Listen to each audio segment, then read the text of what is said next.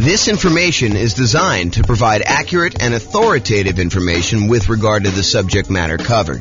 It is offered with the understanding that the presenters are not engaged in rendering legal, accounting, or other professional services. If legal advice or other expert advice is required, the services of a competent professional should be sought. Welcome to the Aurora Real Estate Investing and Real Estate Financial Planning Podcast. Learn all about investing in real estate in Aurora, Colorado, with a combination of real estate financial planning and modeling with numbers specific to Aurora, plus syndicated, more generalized recordings of live and pre-recorded real estate investing classes. Not all of them specific to Aurora. Be sure to stay tuned after the podcast for a message from our sponsors. So, house hacking real estate investing strategy. I'm James Orr. Here are the strategies that we covered a few classes ago. We did a whole class on real estate investing strategies, and I kind of walked you through an overview of all the different strategies in that class. And then my intention was to give you a big picture in 1 2-hour class and then dive deep with both a qualitative deep dive and then also a quantitative deep dive of like how these function toward you achieving financial independence. So you'll see numbers tonight on house hacking and some of the other ones we just did so you can see the comparison. So here's the overview of the strategies. The primary strategies I intend to cover in the classes and the podcast and everything else are these 3. The buy and hold, which includes short-term rentals and vacation rentals, the nomad strategies and all the variations like nomad by proxy, nomad with house hacking, which we'll talk a lot about tonight, nomad to short-term rental, vacation rentals, nomad with lease option exits, and the ultimate real estate agent retirement plan. So all the nomad ones are part of that group, and then house hacking. So the third one, this is the final in the triad or trilogy for the primary strategies that we're going to be focusing on. So those are the 3. Then we've got the whole group of these secondary strategies, which there's probably a lot of podcasts or a lot of people that kind of teach this, but it is not the primary focus of what I intend to cover in the podcast and the classes. So I'll tend to focus more on the 3 primary buy and hold, nomad, and house hacking and the variations of those. But there's other strategies too, which I will teach classes on just to kind of be a completionist. But it is not my intention to constantly be deep diving into this, although who knows, I get distracted. Someone kind of shows me this shiny object and I tend to go down this path where an entire summer becomes the summer of creative financing or something. But at this point in time, I do not intend to have these be a major part of the podcast. So the secondary strategies are the whole creative financing family, owner financing subject to rent to own, lease option, lease purchase, the ultimate strategy, and then anything like quick turning or flipping properties, that kind of strategy, the BRRRR and BRRRR models, which one has an extra R, wholesaling, wholetailing, options and option auction, tax liens, tax deeds, and then partnerships and syndications where there are 3 different roles for partners. The deal maker / syndicator, the guy who puts together the partnership, brings in the money partner, brings in the loan partner, finds the deal, manages the whole thing. So that's the deal maker syndicator. Then there's the money partner, the person who brings in usually the money for the down payment and the reserves and holding costs and fix up costs and all that other stuff. And there could be more than one, or one person can play more than one role as well. And then the loan partner, the person who actually signs for the loan or gets the financing for that. So those are typically the 3 roles of a partnership. And we'll go into some detail about those. The classes coming up for these, because I've got classes for all of them. I got a creative financing, quick turn, BRRRR, wholesaling, options, option auction, tax liens, tax deeds, and partnerships. Those will largely be in the similar format to what tonight is. So we'll do that. And then the things I'm not covering, I'm not going to cover real estate investment trust. Just go talk to a stockbroker and buy a real estate investment trust. I'm not going to do a whole class on that. And if people are asking like, well, what about probate? What about short sales? What about foreclosures? What about pre-foreclosures? Those are sort of included as sub kind of characteristics of other strategies. Like a lot of the creative financing stuff, it has to do with pre-foreclosures and to a lesser degree foreclosures. And then a lot of the fix and flip ones are probably foreclosure type properties and stuff like that. So I'm not going to do separate classes on those, at least not right now as part of this series, but that's the thinking right now. Any questions on real estate investing strategies and what we're covering? I'm just like going off tonight. I'm just like in the zone, looking out the window and teaching. So if you guys have questions, let me know. All right, cool. All right, so house hacking. So let me just cover right up the top. There's no slide for this, but I think this comes up a lot when people hear me talk about nomad or they talk about house hacking. Nomad and house hacking are different. So nomad, if you remember, is sequentially buying owner-occupant properties. You buy a property as an owner-occupant, you move in, you live there for a year or more, but you have to live there usually for at least a year because that's the agreement you have with the lender. So you move in, you live there for a year. Then at the end of the year, you convert that property to a rental and you move into the next property. And you repeat that process until you acquire as many rentals as you want. There's technically no limit for the loan except for your ability to qualify. So it's not like you can get 10 and then you're done. If you're doing conventional financing as an owner occupant, you can do 11, 12, 13, 14, 15. Where if you're doing regular non-owner occupant, you usually get cut off at 10. So there usually is a hard limit. And that limit has changed over the years. It wasn't always 10. It's currently 10 right now. And who knows what the lending policy will change in the future. It might get more lax. It might get more strict. You never know. So the difference between nomad and house hacking. So nomad, you're buying property sequentially. You're buying them as an owner occupant, moving in, converting them to a rental, and you're just repeating that process. House hacking, on the other hand, is where you make use of a property that you're already living in. You're either buying a duplex and renting out one half, you're buying a triplex and renting out the other 2 units, or you're buying a fourplex and you're renting out the other 3 units, or you're buying a property and you're renting out the rooms, or you're renting out the garage, or you're parking an RV and you're either living in the RV and renting out the house, or you're renting out the RV as an Airbnb or something like that. The idea, though, is you've got an existing owner-occupant property and you're making use of getting income from the property that you're living in. So house hacking really is a strategy for people to get income from properties that they're living in. You can combine nomad and house hacking. You can buy a house as an owner-occupant, move in with the intention of moving out in a year, converting that one to a rental. And while you're there, you can have roommates for the property that you're living in. So you can almost use the roommates as a way for you to save up your down payment to buy the next property. It's one way to think about it. Okay. So house hacking is similar in many ways to nomad because you're doing owner occupant properties. And so all the financing and a lot of the risk profile is very similar. Most house hackers are trying to reduce, or in some really ideal cases, completely eliminate their housing expense. With Kevin, you said you're doing house hacking right now. Are you able to get to offset your housing costs completely?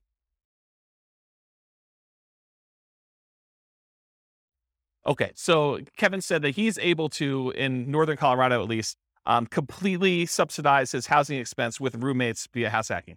So he's combining house hacking and nomad at the same time, but you're doing the house hacking, you're able to basically live for free, or very close to it. I think you said you were up 100 last year and you're down 100 this year. So your actual cost out of pocket now is $100 to live. Yeah, so that's amazing. So most house hackers are trying to reduce or completely eliminate their housing expense. Mathematically, though, if you really step back and you think about it, you just kind of think about like this whole thing is a big black box with numbers in and numbers out. House hacking looks almost identical to getting a side hustle, right? You could, instead of renting out a room for $700, you could just get a side hustle for $700. It looks the same. And then you don't have someone living in your house. But the nice thing about house hacking is if you've got extra space in your house and you're willing to put up with a lot of the inconveniences of having people there, there's some pluses, but I think a lot of people think that there's some inconveniences with it. But if you're willing to do that, you don't have to go get the side hustle and do the extra work. So you don't have to go out and put in hours in order to trade for that. And you can actually get some extra income from doing it. So when we do the modeling, though, in the Real Estate Financial Planner software, I model it like a side hustle. So all I basically say is during the period that you're house hacking, you tell me I've got 1 roommate, 2 roommates, 3 roommates, whatever it is. And I take the roommate rate and I say you've got an extra income source. So it's an extra job in there that brings in whatever it is, $650 a month or $1,300 a month. And so mathematically, it just appears as though you have extra income on the owner occupant property. You've got all your normal expenses on the property you have, but then you're getting a rebate on that from the extra income source. Does that make sense? Okay. Let's see. So usually house hackers, by trying to reduce or completely eliminate their housing expense, it allows them to, one of two things. Number one, it allows them to afford a more expensive asset than they might otherwise can or want to support. So it could be, they buy a duplex, which is more expensive than they normally want to buy as a house. But because they're house hacking one of the units, they can afford to do that. And the big benefit of doing it that way is instead of buying whatever the price of houses are in your market, $400,000 single family home, maybe you go buy a $700,000 duplex where you're going to rent out one half of it and your rent from the other unit helps to support it so that for you, it looks like you're buying less than a $700,000 property because maybe you couldn't qualify without that rent coming in from that one half. Or you go buy a fourplex, which is almost 4 times as much. So then you have this larger asset base that's being paid down with debt and it's appreciating if your market's going up. And so you're getting the benefit of owning a larger asset when you do it that way. So that's one of the reasons why someone might do it. Or they can get the rent coming in from their property. Like let's say you're renting out a couple bedrooms, you could take that extra income and instead of buying a larger house than you can afford, Now you can take that extra income and you can use it to invest in something else. You could use it to save up for a down payment on the next property you're going to buy, or you could use it to buy stocks or bonds or commodities or Dogecoin or whatever you want to do in order to take that extra money and invest in something. All right, did I cover everything I had on there? Oh, I do need to say this. So just because house hacking does allow you to buy these larger assets like a fourplex or something, you still need to qualify for the loan. So you can't just go out there and say, oh, I'm going to go buy a $5 million house and try to rent out the rooms. You need to qualify for the $5 million house to do that.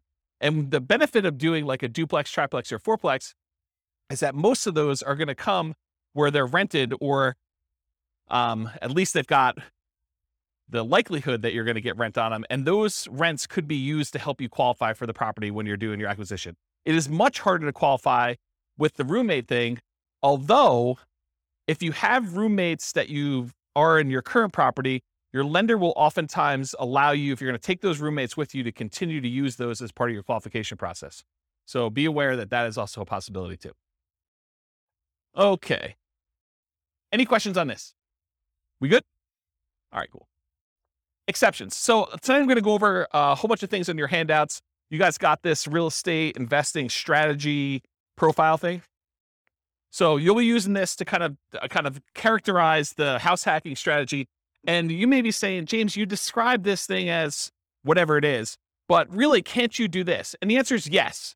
There's lots of exceptions to what I'm going to say. I tried to use the most general case, but there are lots of ways you could say, but can't you sort of do it this way? Yes, you probably could. It may be unusual, and so I'll try to stick to what's most common, but there are exceptions to a lot of these things. So beware, just because you don't think there's a chance that X can happen doesn't mean it won't happen. My intention with tonight's class is that this is a starting point to give you a lot of background information about how the strategy works and how I think about it, but really do your own research to verify everything I said. You should not rely on me. Okay? Any questions on this? Sweet. All right, so house hacking variations. Let's just kind of start going down what we're going to be covering tonight. So there's traditional house hacking. When you have traditional house hacking, you typically go buy a house, single family home as an example, and you're usually going to put 0% down if you're going to get a VA loan. And VA loans allow you to buy single family homes, duplexes, triplexes, or fourplexes. They require that you be a veteran. So you have to have served in the military and have veteran benefits, VA benefits. And you could use that up to a certain limit. You're not limited to just one. You're limited to the actual the benefit you have from the VA. So you could possibly use your VA benefit for more than one house if you happen to be in an area and to find a property that's inexpensive enough. Or if you sell your VA property, then you could reuse your benefits, although it's a little bit more expensive to use them on a second time. So VA is usually a specific loan program that you have to be a veteran to get. It's a nothing down loan program. Instead of having PMI, private mortgage insurance, which private mortgage insurance is an insurance that the lender requires you get when they make you a loan where you put less than 20% down, it protects them in case you default. So they basically said, hey, listen, if I'm going to let you put 5% down on a property, then I want to make sure that you pay a third party insurance in case you default as the buyer on the property. I want to be protected. Okay. So in those cases, PMI protects the lender. With VA though, there is no actual PMI with VA. Instead, they charge an upfront funding fee.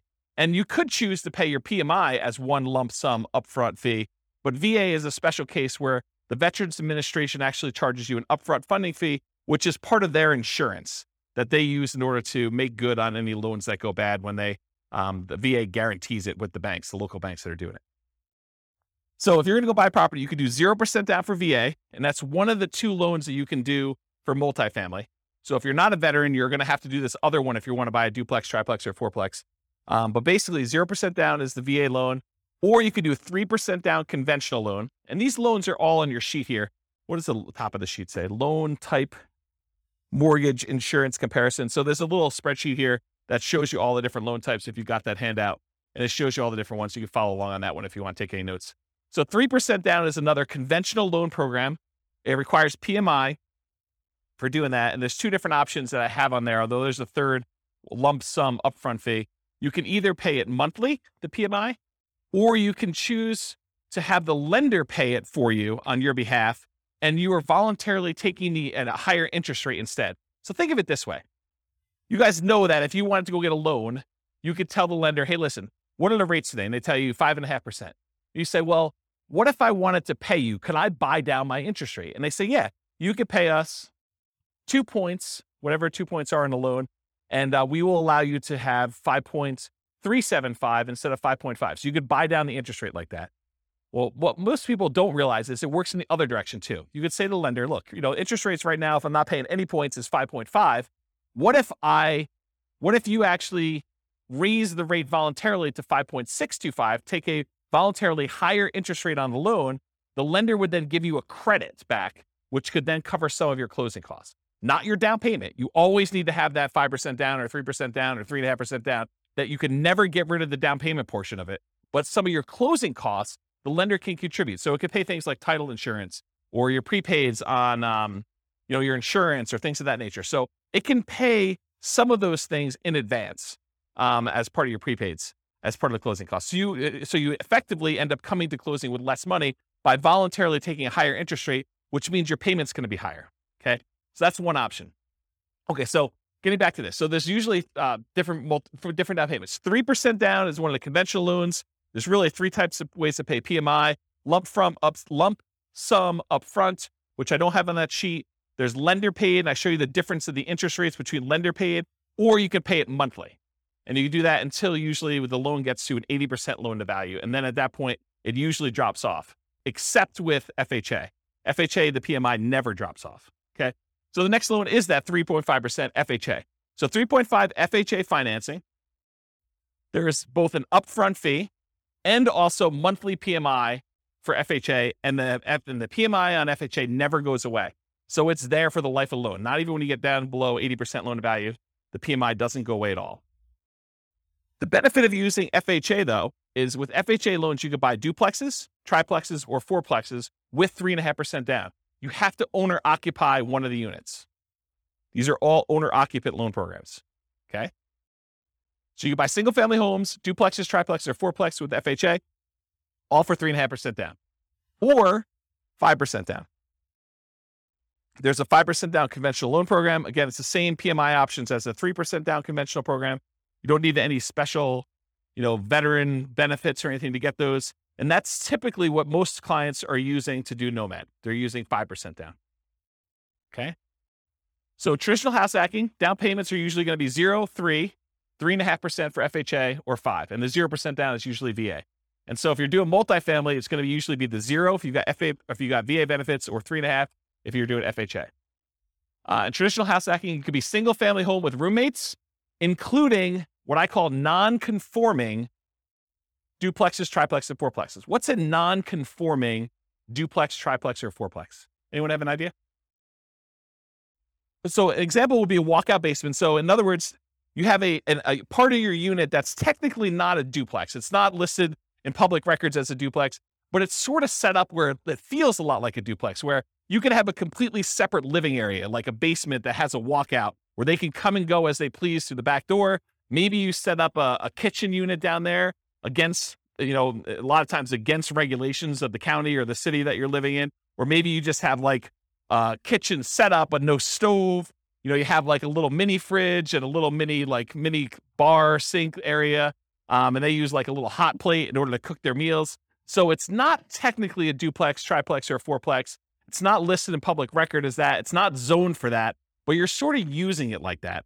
A lot of people, there's some people that have converted these up-down bi-level plans where you walk in the front door and they added doors right before the stairs so that now they have an upstairs and downstairs. So you walk in, there's a little landing area, and if you go to the left, there's a door that goes upstairs with its own unit. And if you go to the right, you open the door, there's a staircase that goes down to another unit. And some people have converted these to non-conforming duplex units, and they kind of rent out both of them. Okay. So you could do the single family home with roommates, or this non-conforming duplex, triplex, or fourplex from the single family homes. Or you could do legitimate duplexes, triplexes, fourplexes, actually zoned multifamily property where there's a unit, there's 2 addresses, it's zoned that way in public records. Like there's 2 different utilities, 2 different electrical boxes, 2 different water lines going, and so on. There's also slight variations on these, like additional dwelling units, where you have a single family home with its own like mother-in-law suite or a multi-generational property. There's a whole builder now that's kind of catering to this group. They've got a whole bunch of new construction properties where they have 2 front doors, and one of them is like an intergenerational suite. There's a door that you can close between the units so they still connect, but they're technically 2 separate units. They have 2 kitchens, 2 sets of living areas, 2 bathrooms, all that stuff. So it's like a duplex, but it's still technically a single family home, which is an interesting product. So if you have a single family home, or even a duplex, triplex, or fourplex, you could rent out rooms in your unit, in like your actual side of the duplex. You could rent out rooms in addition.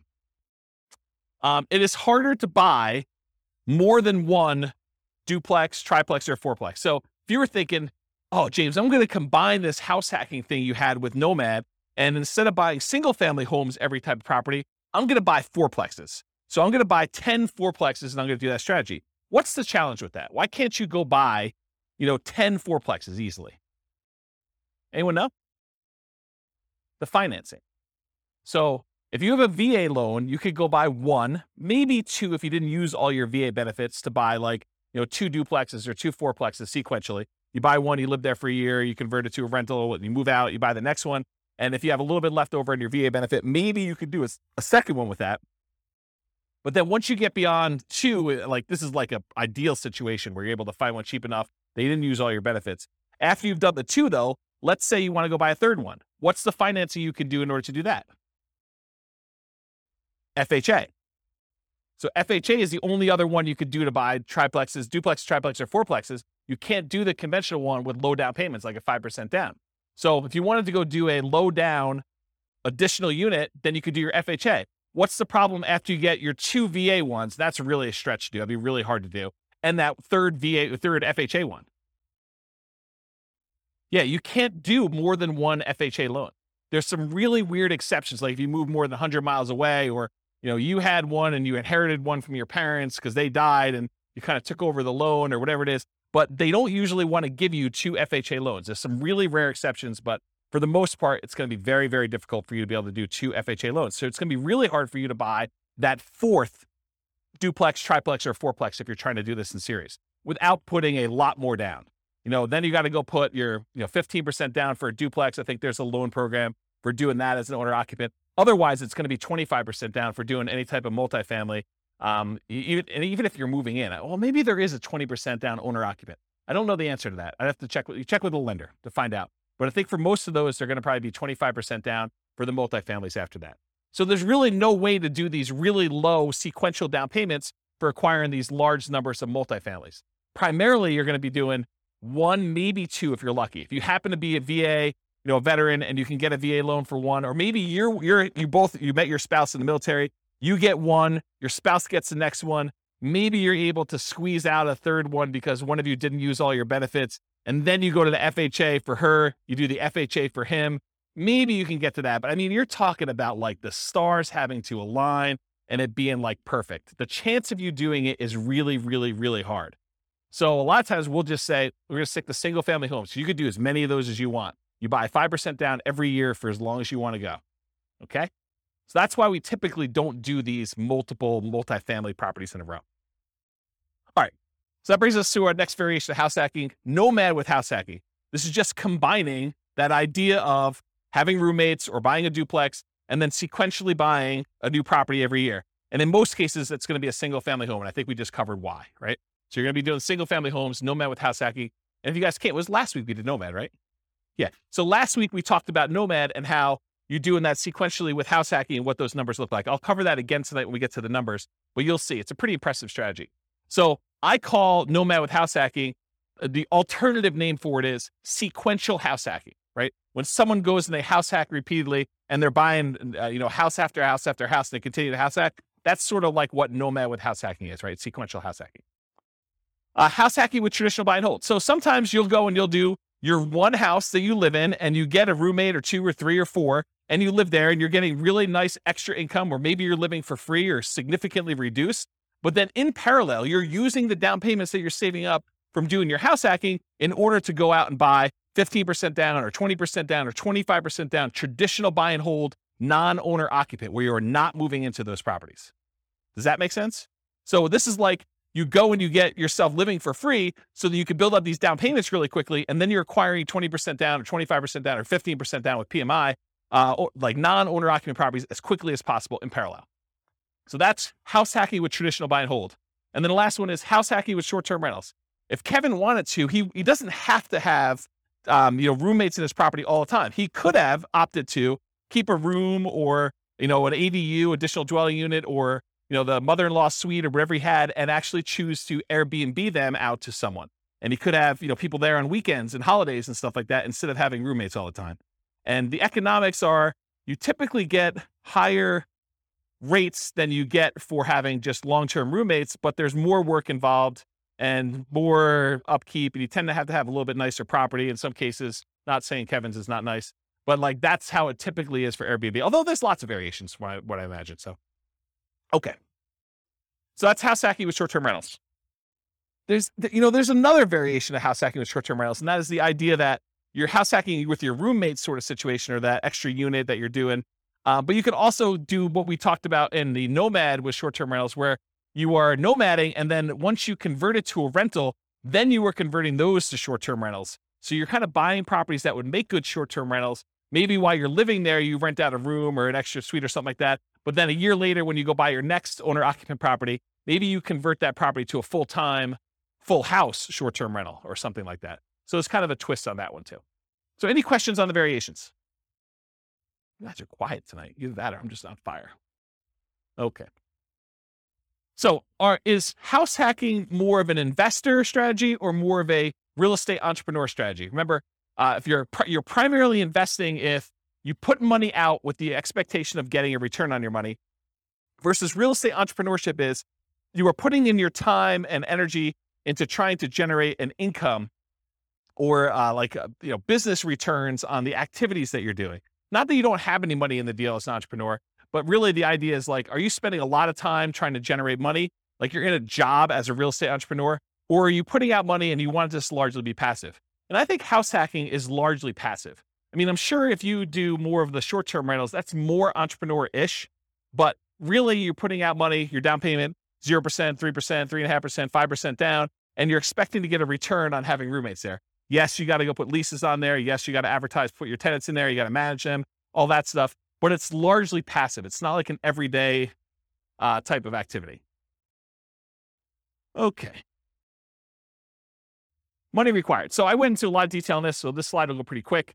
But typically, you usually have to come up with 0% down for the VA loan, 3% down for that conventional, 3.5% down for the FHA, or 5% down for the conventional, and any deferred down payment that you need. And what I mean by deferred down payment is any negative cash flow you might have on that property. So Kevin was saying that, this year he's probably about negative $100. So it's costing him $100 to live in the property. So he needs to budget for that negative $100.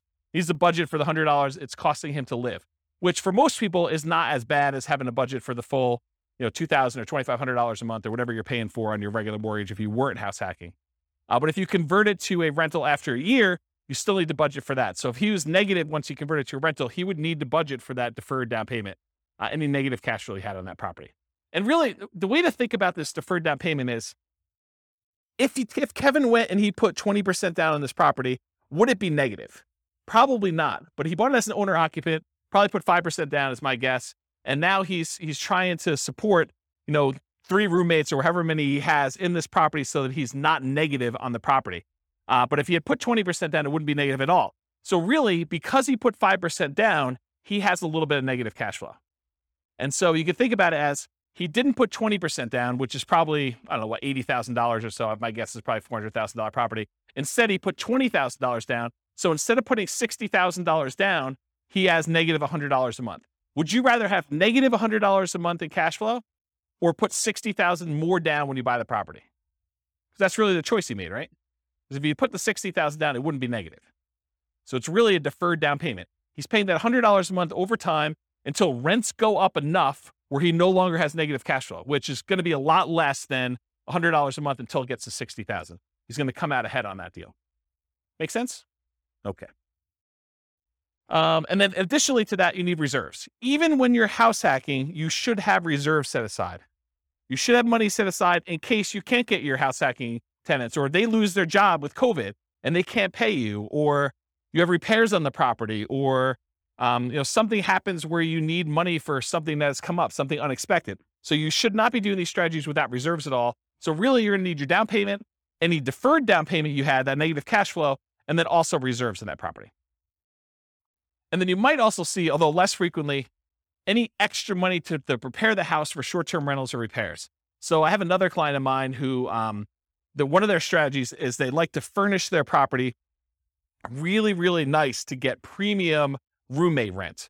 And so there's an extra cost to going out and buying really nice couches and the big screen TV on the wall, and probably doing upgraded flooring and, the things of that nature in order to get the house prepared. So you might have extra expenses in order to get your house prepared for that. Some other clients of mine are obviously not doing, pimping out their house in order to make sure that they can get primo rent for that. They're just having any old roommate rent a clean room, clean, neat house where everything's functional, but they're not having to make sure it's super, super nice. Okay. And then in some rare cases, you probably will put more down, or you may buy the house cash. So you can do house hacking where you don't get these low down financing. It's not a requirement of the house hacking strategy that you buy it with little or nothing down. But in most cases, most of the people that I know doing it are trying to minimize how much they have into the deal, and they're buying properties with 5% down, and then they're usually doing it sequentially where they're buying more than one. Any questions on this? So credit required, the same as Nomad. You're buying owner-occupant properties. So really, it's most common to qualify for those traditional owner-occupant financing things, that conventional financing, the FHA, the VA loans. You must move into the property or you're committing loan fraud. You cannot fix my strategy and tell the lender, yes, wink, wink, I'm going to move into the property, but give me the owner-occupant rate, the 3.5% down rate or the 5% down rate. But technically, I'm not going to move in. I'm going to say I'm going to move in because that's my intention. The lender will say you have to intend to move in, right? That's what they'll tell you. And then you'll be like, well, I intend to move in until I close, and then I'm not going to move in. But I intended to this whole time. Yeah, that's loan fraud. And you'll go to prison for that. So it's not worth it to try to sneak in system. Listen, the lender is willing to partner with you and loan you 95% of the purchase price to do this strategy over and over again. Why would you want to screw your partner like that? Right? I mean, he basically said to you, or the lender basically says to you, hey, I'll loan you up to 100% for VA loans, 95% if we're doing 5% now conventional, and I'll do it for you 10 times in a row.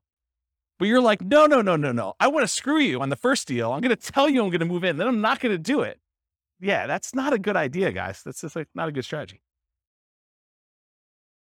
All right, so the reason why you have to move in is because you sign a piece of paper, an agreement with the lender at your closing that says you are required to move in, usually within 60 days, and you have to stay there for a year, at least a year. Okay.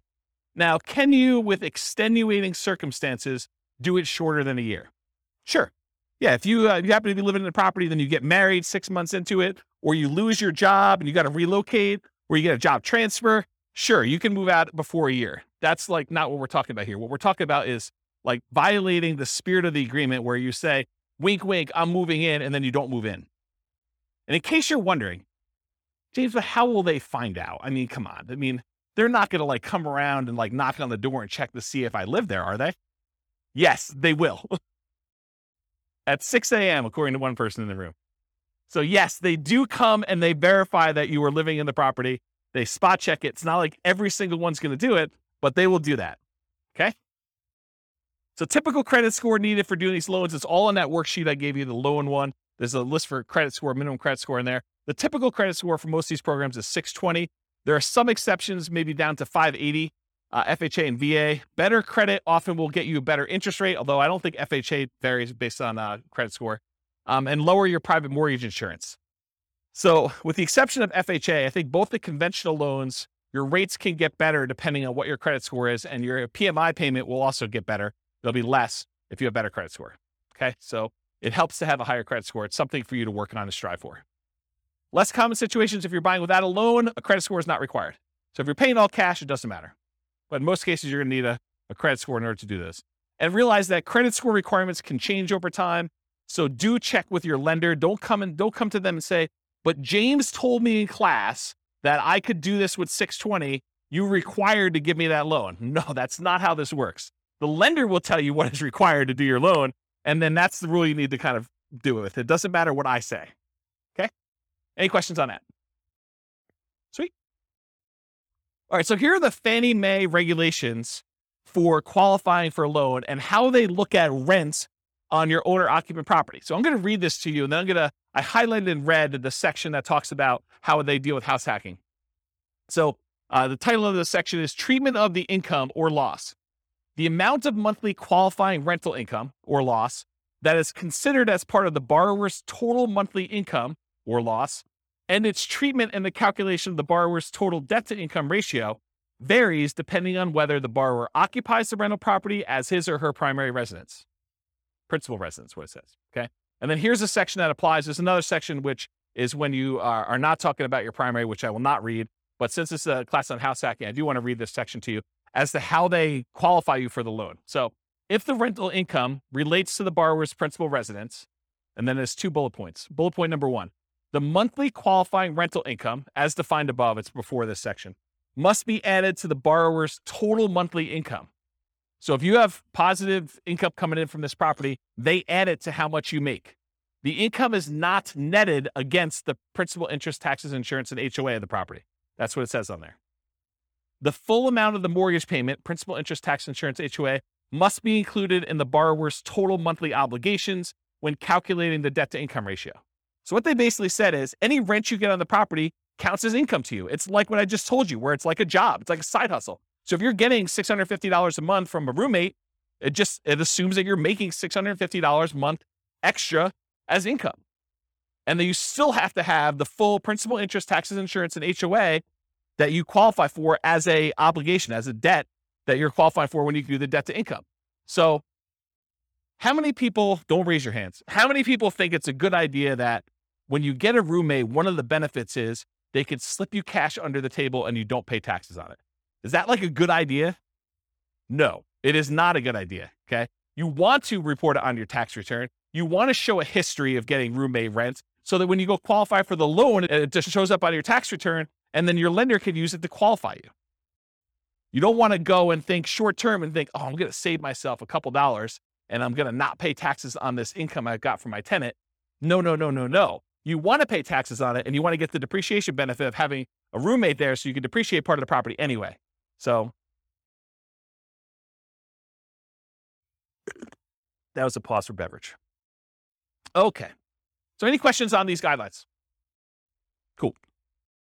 So skills required. So what are the skills you need in order to do house hacking? You need to be able to analyze deals, which we'll talk about here in a second, but use that the world's greatest real estate deal analysis spreadsheet in order to do the deal analysis. You need to be able to find deals that would work for house hacking. You know, what we might call cash flowing deals, although the kind of criteria you have if you're going to use it exclusively as like a roommate place or exclusively as a duplex, triplex, fourplex, and you're going to plan on living in one of the units forever is a little bit different than the criteria you might use as if you were thinking you're going to nomad out of this thing in a year and you wanted to convert it as a rental, right? So you need to find cash flowing deals or whatever the equivalent of that type of deal that makes sense for you as a house hacker. You need to get good at acquisition financing, know about VA loans, know about FHA loans, know about the conventional loans for owner occupants and how those work, how the numbers, how they qualify you, how debt to income is calculated, or talk to a lender and make sure that you understand how you are qualified or are not qualified and what you need to do in order to become qualified. And then finally, I think the last skill is property management skills. So you need to know either one of two things. You either need to know how to manage your property manager if you're going to have someone else do it, which is probably going to be for like your duplexes, triplexes, and fourplexes. It's probably not going to be for roommates. I don't know of any property managers that are focusing in on roommates. It might be a niche though. It might be an opportunity for the right property manager to be like a roommate finding property manager, which would be interesting. I don't know. Yeah. There's probably some liability there. Yeah, I don't know. I'll think about that, but there might be a niche for that. I don't know. So either you got to be good at doing managing your property manager, which is usually going to be the duplex, triplex, or fourplex situation where you're renting out the other units where you're not living with people, or you're managing the property yourself. You're managing the duplex, triplex yourself, and you're not hiring a property manager, or you've got roommates and you're kind of doing it that way. Or if you're doing short-term rentals, you got to get good at that type of property management. So really it's kind of like the skills of property management, depending on which way you go to do that. Any questions on skills required? Does that make sense, everybody? Sweet. Stability. So I've been discussing this last few weeks, and I probably should still go look up this guy's name. It's like the third week in a row I don't know his name. It's kind of embarrassing. So it's the guy that writes the Farnham Street blog. If anyone knows his name, let me know. I could go look it up. I get the newsletter every week. So basically, he sent out this has got to be a few months ago now. He sent out an email talking about this concept of things being actively stable or passively stable. Actively stable, if you don't take action, it's going to kill you. You're going to lose money. Something bad is going to happen. Versus passively stable, in that, if you don't do anything with it, then it'll be fine. It'll kind of like, it'll self-balance, it'll self-neutralize, where nothing bad is going to happen to you. So real estate inherently is actively stable. So it's a strategy where if you don't take action, things will happen to you. If you don't pay your property taxes, you'll lose the property. Someone will put a tax lien on your property. If you don't do it for enough time, then they'll execute on the tax lien and they will foreclose on the property and you'll lose ownership of the property. So in that case, it's always active. But there's kind of like variations within active in my mind. If you got an interest-only loan, knowing that at some point you're going to have a balloon on that loan and you're going to need to pay off the balance of it, that is more active than getting a 30-year amortizing loan that will just kind of automatically pay itself off after 30 years. So if you think about, doing fix and flips, where if you don't actually go out there, do the work, fix up the property, either sell it or rent it out or something like that, that is an active strategy where if you don't do something about it, it'll hurt you. Versus more of a buy and hold property with a 30-year fixed loan, you get a property manager in place, and it sort of just hums along. Maybe you have to manage your property manager a little bit, but it's much more passive than like a fix and flip as an example of that. So house hacking is actively stable. And I think short-term rentals are a little bit more active because there's more activity involved. So in general, this is a pretty active strategy. Did you look up his name? Yeah, I'll have to think about it. I should just look it up. Maybe send me an email. All right, scalability. So how scalable is house hacking? And I used to have an extra slide here where I talked about, real estate in general gets you to just really big picture. Real estate in general gets you to $1 million net worth, $10 million net worth pretty easily. But in order to scale above 10 million, you need to do different things. You need to be thinking differently. You need to be buying different types of investments. And even beyond that, it's much, much harder to do real estate to a, much larger scale than, 10 million as an example. And 10 million is relatively arbitrary. It's not like an exact number. So how scalable is house hacking? Is it something that's going to get you to 10 million? And the answer is probably not, right? I think house hacking could get you to that kind of like, 1 million to maybe pushing 10 million if you're doing more sequential stuff. But house hacking just one property where you get roommates, that's really not going to get you to these big numbers. So it's not super scalable in that way, unless you're starting to kind of combine it with some type of sequential buying, like a nomad strategy where you're buying one every year and you're trying to do that. And then maybe you're converting those, you're kind of selling them off after a period of time and converting that into larger multifamily properties. And you're really leveraging up as you go. That's more of a scalable strategy. So house hacking is often limited to one per new property per year. And as soon as you're repeating the process as a nomad with house hacking, I think I talked about that, like if you're going to do that. And then from that perspective, it's hard to scale because you're only able to do one a year. If you had an unlimited amount of money and you were buying properties where you're not moving in, you could buy 10 a year. But with house hacking, you got to buy one per year. And that's one of the reasons it's not super scalable. It could increase speed with short-term rentals where you could buy a second home with 10% down in parallel every year. You could also do it where you're buying traditional 15% down, non-owner occupant, 20% down, or 25% down, non-owner occupant in parallel as well. But from another perspective, it actually is more scalable because it requires less down payment. Instead of having to come up with 20% down, you can come up with 5% down. So from a down payment perspective, it seems like it actually encourages scalability because you can acquire more properties with less down payment. So in that way, it's more scalable. But in general, I think it's one of the slower strategies at first, although it does help you also build up down payment. So I don't know, there's that to be said. Any questions on scalability? Cool. Risk exposure. So overall, I think house hacking is medium risk, is considered a medium risk type of investment. And for the last 3 classes or so, buy and hold, Nomad, and house hacking, I've told you that all three of those are pretty much medium risk. So you're like, is everything medium risk? No. And we're going to find out. There are other strategies we're going to cover in future classes that I think are different risk levels.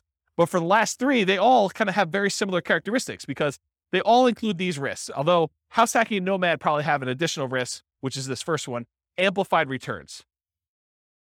When you put a little amount down, the returns you get are amplified. If you have $100 a month cash flow and you only put zero down, that seems like an infinite return, although it's really, really hard to get an actual infinite return without reserves and other stuff like that. So, but the idea is though, is that you have amplified returns. So a positive $100 seems like an infinitely positive return. But if you have negative $50, that is also negatively infinite. So it's amplified in those directions depending on what you do. Whereas if you put 20% down or 25% down and you have a slight increase or slight decrease in rent, or you have a repair, because you have so much more invested, those returns get muted. They get softened a lot more. And so they're not as radical in either direction. So it can go both ways for these amplified returns from the small down payments. In addition, another risk is the increased likelihood of negative cash flow or deferred down payments with these small down payments you're making. So by putting 0% down or 5% down, you have a much greater probability of having some negative cash flow on a property or deferred down payment. If you had put 20% down or 25% down, the chance of you having negative cash flow would be much, much lower. Okay. You could have the risk of your price declining during ownership. Property values do not go up, even though Kevin says they always go up. Rents can go down during your ownership. Property values can go up, property values can go down, rents can go up, rents can go down. If this is the first time you're hearing about that, don't be surprised. I think a lot of folks, especially the last decade or so, rents have gone nothing but up. Rents can go down. So can prices. Your credit is at risk. If something bad happens to you and you're no longer able to make that mortgage payment or manage that property, there's a chance that you could have a foreclosure, and that could mean an impact to your credit report. And so your credit is at risk by doing that. And then you have all the typical tenant and property management risks, slip and fall, being accused of violating fair housing laws, all those types of things. You have all those risks when you do house hacking as well. You could argue that there's slightly more risk with short-term rentals, vacation rentals, but I think that is offset by the higher income you get from vacation rentals. So I wouldn't consider that a significant extra risk.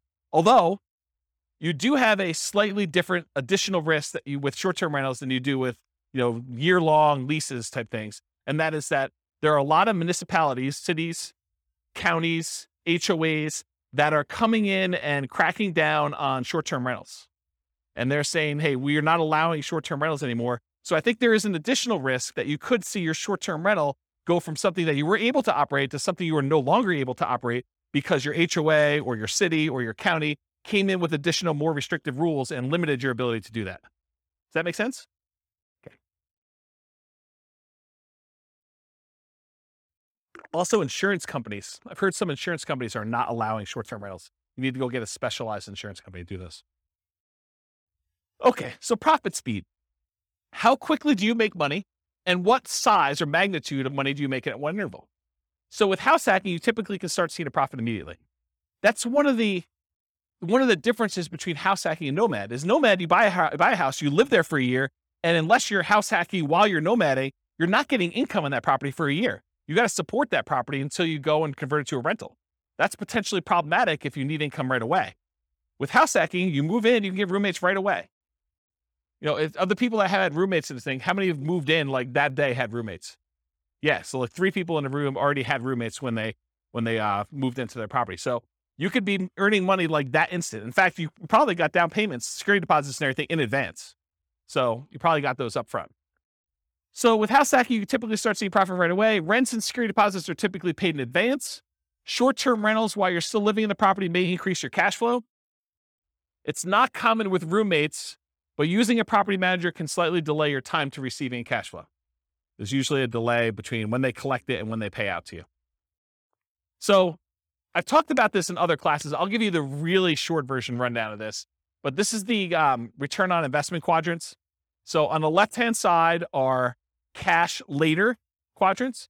That's appreciation and debt pay down. Those are the things you get later on when the property value goes up over a number of years. You pay down a loan over a number of years. Your amount of equity you have has usually gone up over that time. So this is usually money that you see over time.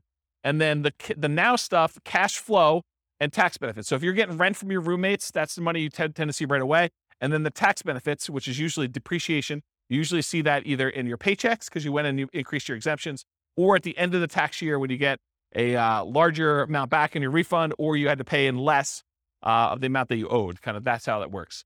So those are kind of how the quadrants work. The ones on top, appreciation and cash flow, those are speculative. You're kind of like market dependent. You're relying on things to go your way, like property values going up or rents kind of remaining where they are or rents going up. And the ones on the bottom, debt pay down and tax benefits, those are sort of like the base of the pyramid where contractually you get debt pay down no matter what the market does. If you get a 30-year loan, you're paying down a certain amount of debt with every mortgage payment, whether you like it or not. Okay, that's what the debt pay down portion is. And then tax benefits, unless the tax law changes, you're getting depreciation for 27 and a half years, whether you like it or not. Okay, so those are the two kind of like baseline ones that are not market dependent. They're less speculative. They're only speculative if you stop making your mortgage payment, or the tax benefits wise, if the tax law changes and you're no longer able to take depreciation. Okay, so we talked about that. Any questions on profit speed and profit size? Oh, I'll comment on size. So the interesting thing about house hacking is it has the potential of bringing in more cash flow than a lot of other strategies. Because if you think about renting something by the room, that is one of the strategies listed on how to improve cash flow. It tends to be a higher cash flowing thing. Like if Kevin were to move out of his property and he were to actually charge rent for his position there, he probably could get more rent than if he just converted it to a regular straight up year-long lease. He'd have 5 different roommates or however many he has. I don't know exactly how many he has, but he might have 5 different roommates in there. One that was his position before, and these 4 other ones are all renting rooms, and he's collecting a much higher dollar amount. So from a perspective of like magnitude, the cash flow quadrant in this kind of like return on investment quadrant thing here would be typically larger than it would be in other strategies, more so than a lot of other strategies. Maybe not short-term rentals. Maybe short-term rentals is a little bit higher. But then otherwise, appreciation and debt pay down are the same. From a return on investment standpoint, they get larger because your down payment is smaller. And then the tax benefits are going to be fixed no matter what strategy you're doing. Although if you're putting less down from a return on investment characteristic, that tends to be a little bit higher because you're putting a smaller amount down and the amount you're getting is fixed. It's based on the price of the property. Any questions on profit speed? All right, cool. Finding deals. How do you find house hacks? How do you go find a duplex or triplex or fourplex or, a room with, a house with additional dwelling unit or mother-in-law quarter? How do you find those? Patience. Yeah, they are harder to find around here. That's true. Although Greeley's got a lot of duplex, triplex, fourplex. Not as much Fort Collins or Loveland. So the most common methods for finding these, multiple listing service, that's where the overwhelming majority of them are going to show up. In addition to that, you could do for sale by owner. And for sale by owner really breaks down into 2 groups. There's the actively marketed for sale by owners that are going out there, they're listing their property on Zillow, they're putting a yard sign up, they're doing things in order to encourage people to find their property. And then you've got all the hidden for sale by owners. And those you got to find by doing marketing. These are the people that maybe they don't know they're going to sell, or maybe they haven't told anyone they're going to sell, but they want to sell, or they'd be open to selling. Okay. And so those are all the hidden ones. You usually find those by either marketing or networking.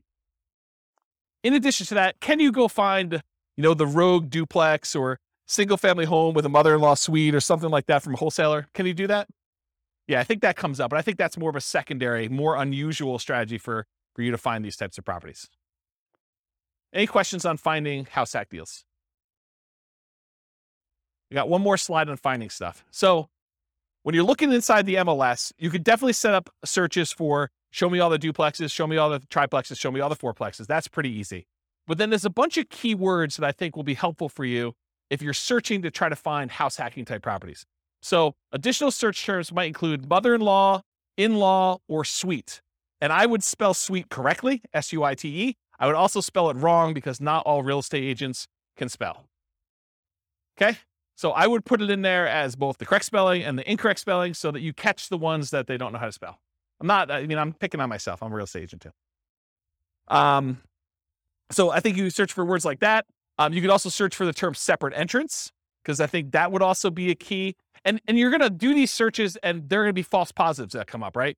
You're going to be like, It'll say something like, stay away from the mother-in-law with this amazing spacious house in the mountains, right? And so it has nothing to do with the mother-in-law suite. They just happen to use the mother-in-law, and that's not really a property you necessarily want to use as a house hack. But I think doing these search terms will give you enough positives that it's worth putting them in and doing a search for.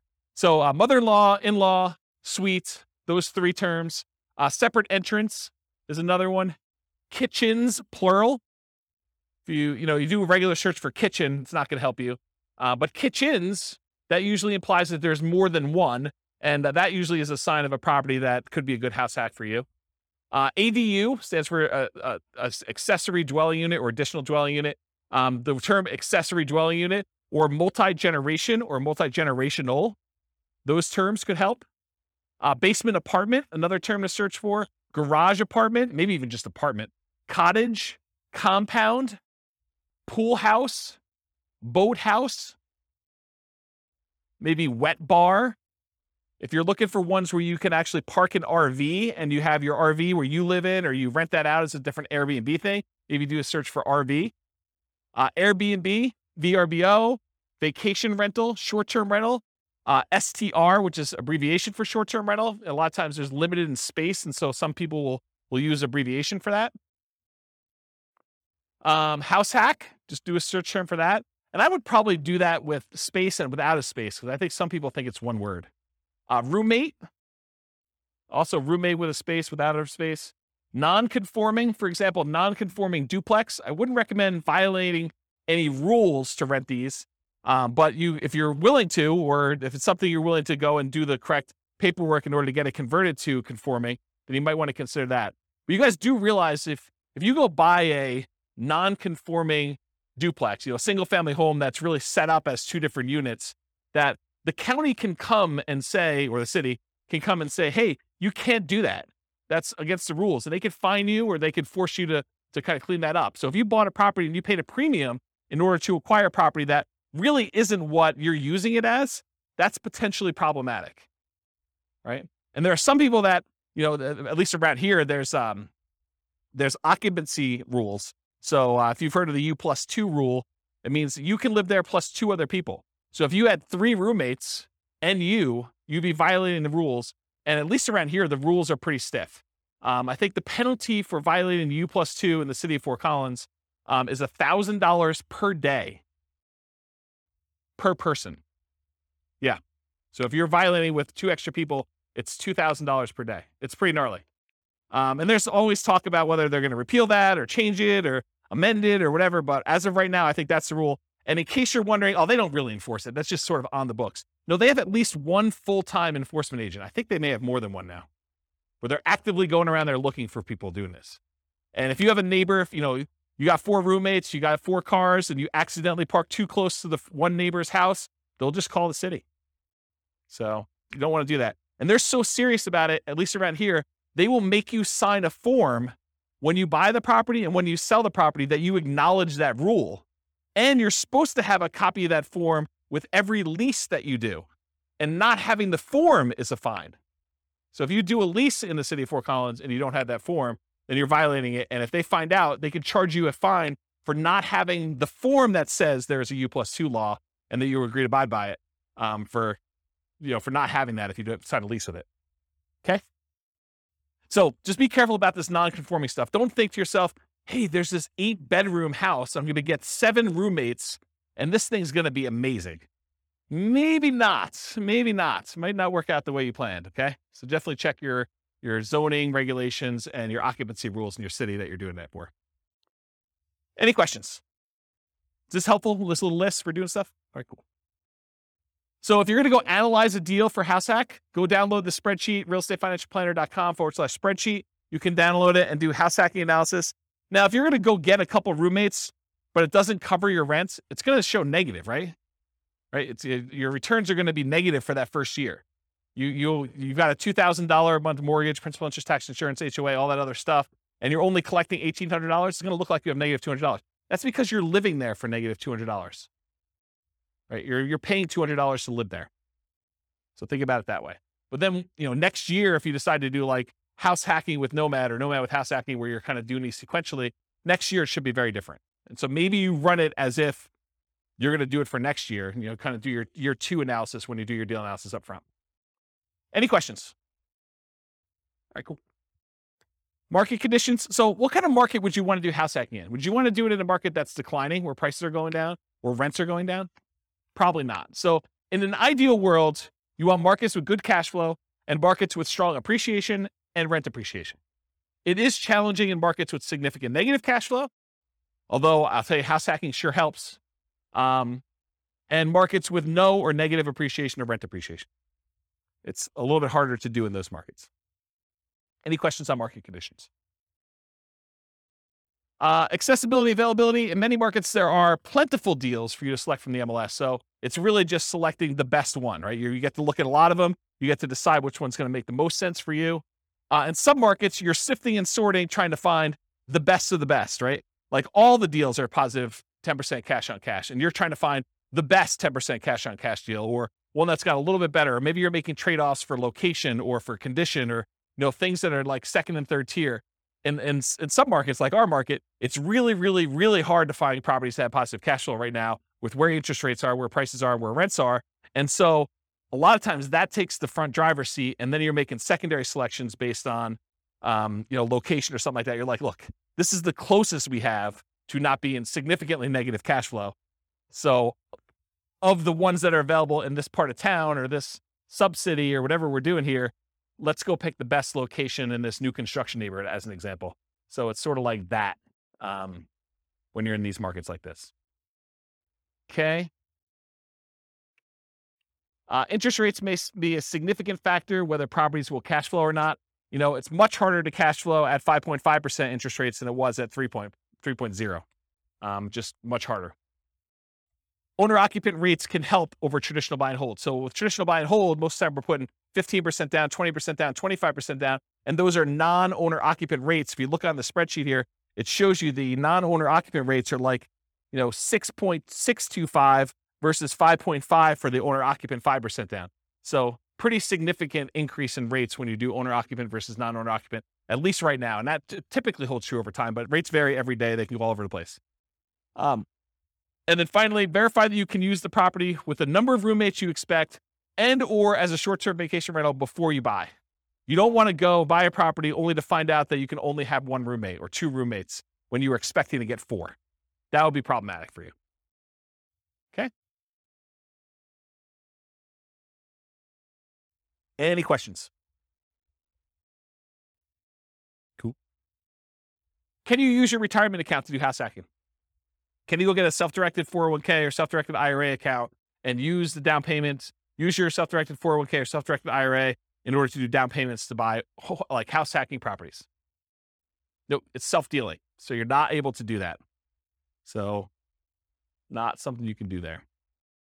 Okay, so let's get into the quantitative analysis. So most of the first half of the presentation or whatever it's been has been primarily going through like how the analysis, how the strategy kind of works. Like one of the characteristics of it, if you think about it from a whole bunch of different perspectives, that's how I think about it. Is like, so what is it from scalability? What is it from down payment? What is it from credit requirement? What skills are required? Now we're going to switch from more of this qualitative approach to numbers. Like how does it perform if you're trying to achieve financial independence? How quickly does it get you there? Especially compared to other strategies. Like if you've got one person in one situation and they're considering a wide range of different strategies, how does house hacking compare to doing Nomad, let's say, or doing buy and hold, or the other ones we get into the future, like doing creative financing or those? So tonight we're going to primarily focus in on the house hacking and how that performs numerically.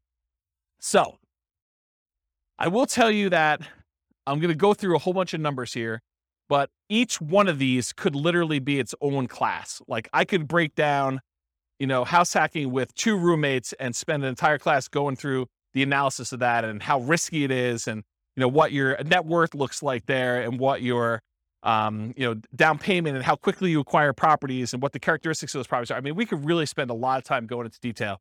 I chose to focus on months to financial independence. So how quickly you get to financial independence with my strategies, with all the strategies, so that I could sort of do a fast run through quantitative analysis on a bunch of different strategies rather than getting slowed down by looking at one really, really deeply. But I probably am going to do more full classes on individual strategies or sub-strategies and where we really dig into stuff so that you can understand the nuance. Because once you decide, hey, I want to do this nomad with house hacking, then you really want to know about that one. And it doesn't matter all these other variations as much anymore. Just that, hey, look, this one looks really, really good. Let me learn about that so I can implement it, right? So we'll eventually probably do full classes on those. I will point out it's naive to generalize these results.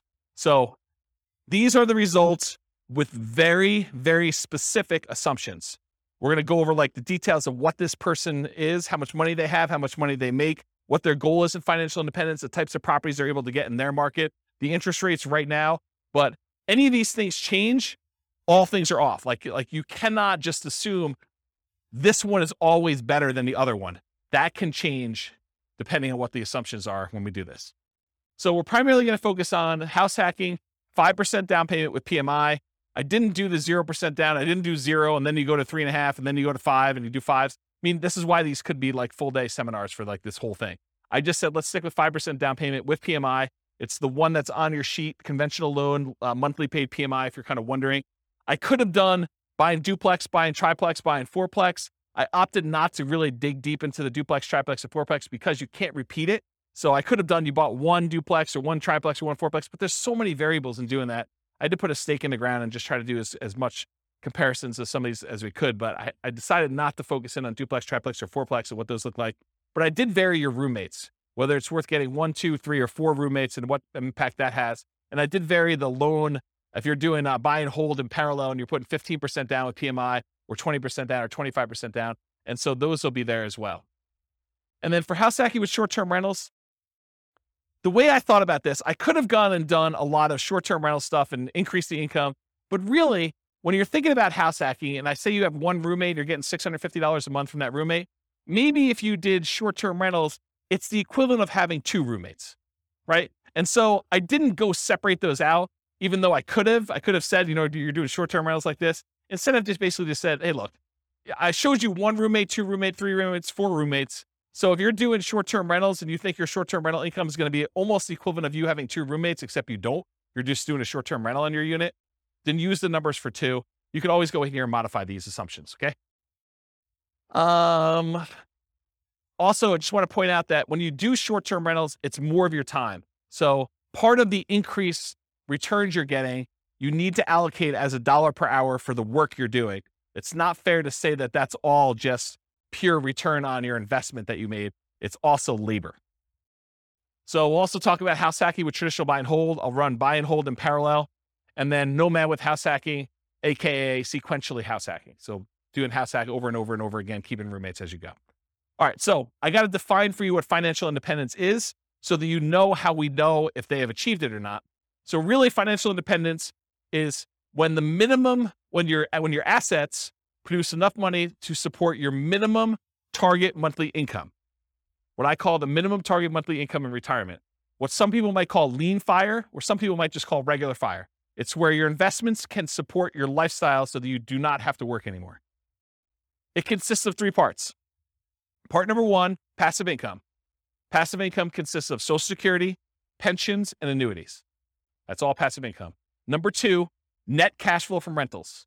So after all your expenses, take your gross rents and the other income you have coming in from the property, subtract that, your principal, interest, taxes, insurance, HOA, maintenance, vacancy, property management, all of those things come off the top. Your net after all expenses is part of that, whether you qualify for financial independence or not, net cash flow.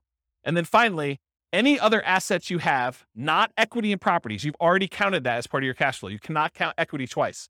But any other investments you have that you've invested in stocks or bonds or mutual funds or anything like that, maybe you made hard money loans, all of that stuff clumped together times whatever you consider to be your safe withdrawal rate. So the safe withdrawal rate is the percentage of money that you could take out each year from your investments that are invested in these things, stocks, bonds, mutual funds, things like that, that you can safely withdraw that you're not likely to run out of money. And there have been studies done on this. If you guys have heard of the Trinity study, that's a study that talks about using the 4% safe withdrawal rate, where they've done studies based on certain percentages in stocks and certain percentages in bonds, and that you're not very likely to run out of money over a 30-year time horizon if you use 4% to take money out. So if you have $1 million, you could take out $40,000 a year. The $40,000 does adjust up with inflation each year, but you take out $40,000 a year and use that to live on, okay? So that's what yearly safe withdrawal rate on any invested assets means. So the three parts: passive income, Social Security, pensions, annuities, net cash flow, and then that yearly safe withdrawal rate on invested assets. The sum of all three of those, if it exceeds your minimum target monthly income in retirement, then you're financially independent. Okay? Any questions on this? Cool. So here are the changeable assumptions. I made up like a prototypical person who's doing this. I call them Norm and Norma if you guys are listening to the Real Estate Financial Planner podcast, but it's basically the same assumptions there. They're married. They're both 21 years old. They recently graduated from college, and they're working in a technology department of a large healthcare business. They have a total of $10,000 saved up. They earn combined between the both of them $72,000 a year. That's $18 per hour times 2,000 hours, $36,000 a year each. They're saving about $1,000 per month before they buy any houses. So that's based on them renting. They're renting somewhere for $1,800 a month, and they're able to save $1,000 of their $6,000 a month in income toward financial independence. They are obsessed about achieving financial independence, and they're looking through all these different strategies, trying to find the optimal one for them, the one that both fits their lifestyle, what they're willing to do, but then also gets them to FI as fast as possible and as safely as possible, honestly. They want to find their best path. We talked about that. They're both going to take Social Security at age 67, so we've got that modeled in. And Social Security is estimated based on them working until they're full age 67. But technically, they are, if they stop working early, it should be a little lower than what I have programmed in here. So if they achieve financial independence at age 50, then they're technically not working until 67. So the Social Security that we have modeled in is a little bit higher than that. Any questions on the assumptions? And you could change all these. So if you make $80,000 a year, go ahead and change it. You can go ahead and log in and change all the assumptions for all these scenarios. Any questions on these? Cool. So these are the loans we're going to use on your sheet. So they're primarily doing this 5% down with monthly MI, 5.5% down payment. That's the one I'm primarily focused on in all the scenarios.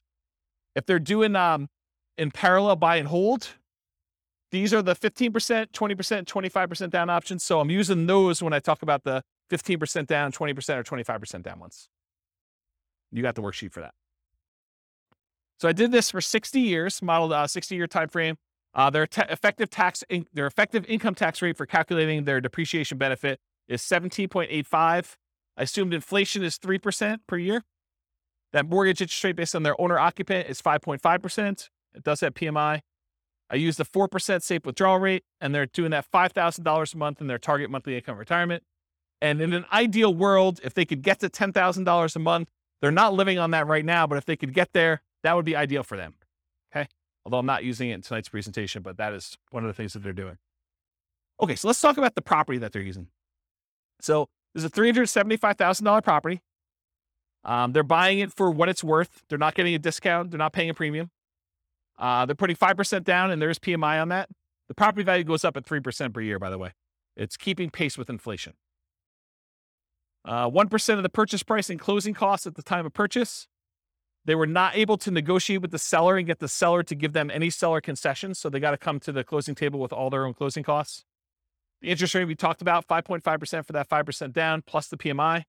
They're getting 30-year loans. Rent on that property, $2,600 per month, and rent increases with inflation as well at 3% per year. When they're house hacking, one roommate's worth $650 a month.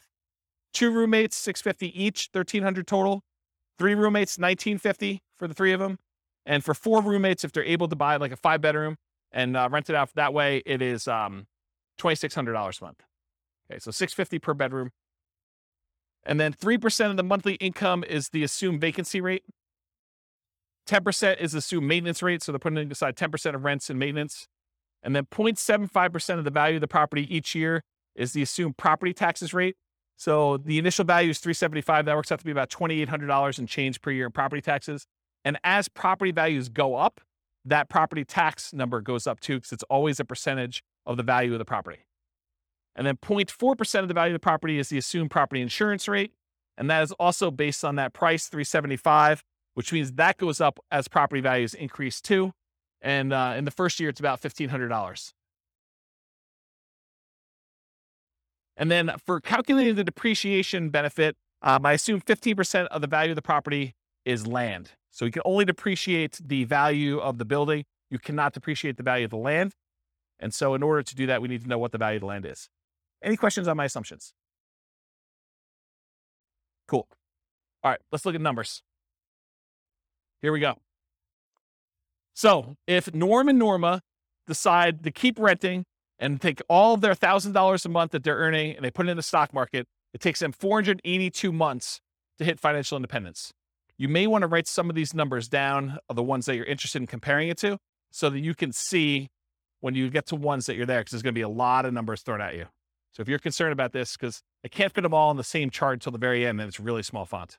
So 482 months if they just do the stock market and they rent.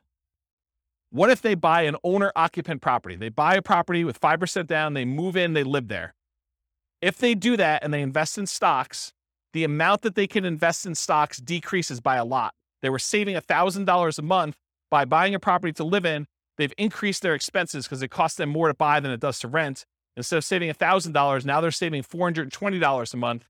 And it actually still speeds up their time to financial independence, where it only takes them 396 months. How is it possible that somebody who is saving less money and investing in stocks, and the majority of their money for retirement is coming from stocks, how does it speed up their time for retirement? How is that possible? They're saving, instead of $1,000 a month, now they're saving $420. How are they able to get financial independence earlier? The house value doesn't count toward their retirement, right? Because you've got a house, you can't use the equity in the house as part of your equation for whether you qualify for financial independence. So even though the house value is going up at 3%, the stock market's going up at 8%, it'd be worse for them to keep any money in this house, right?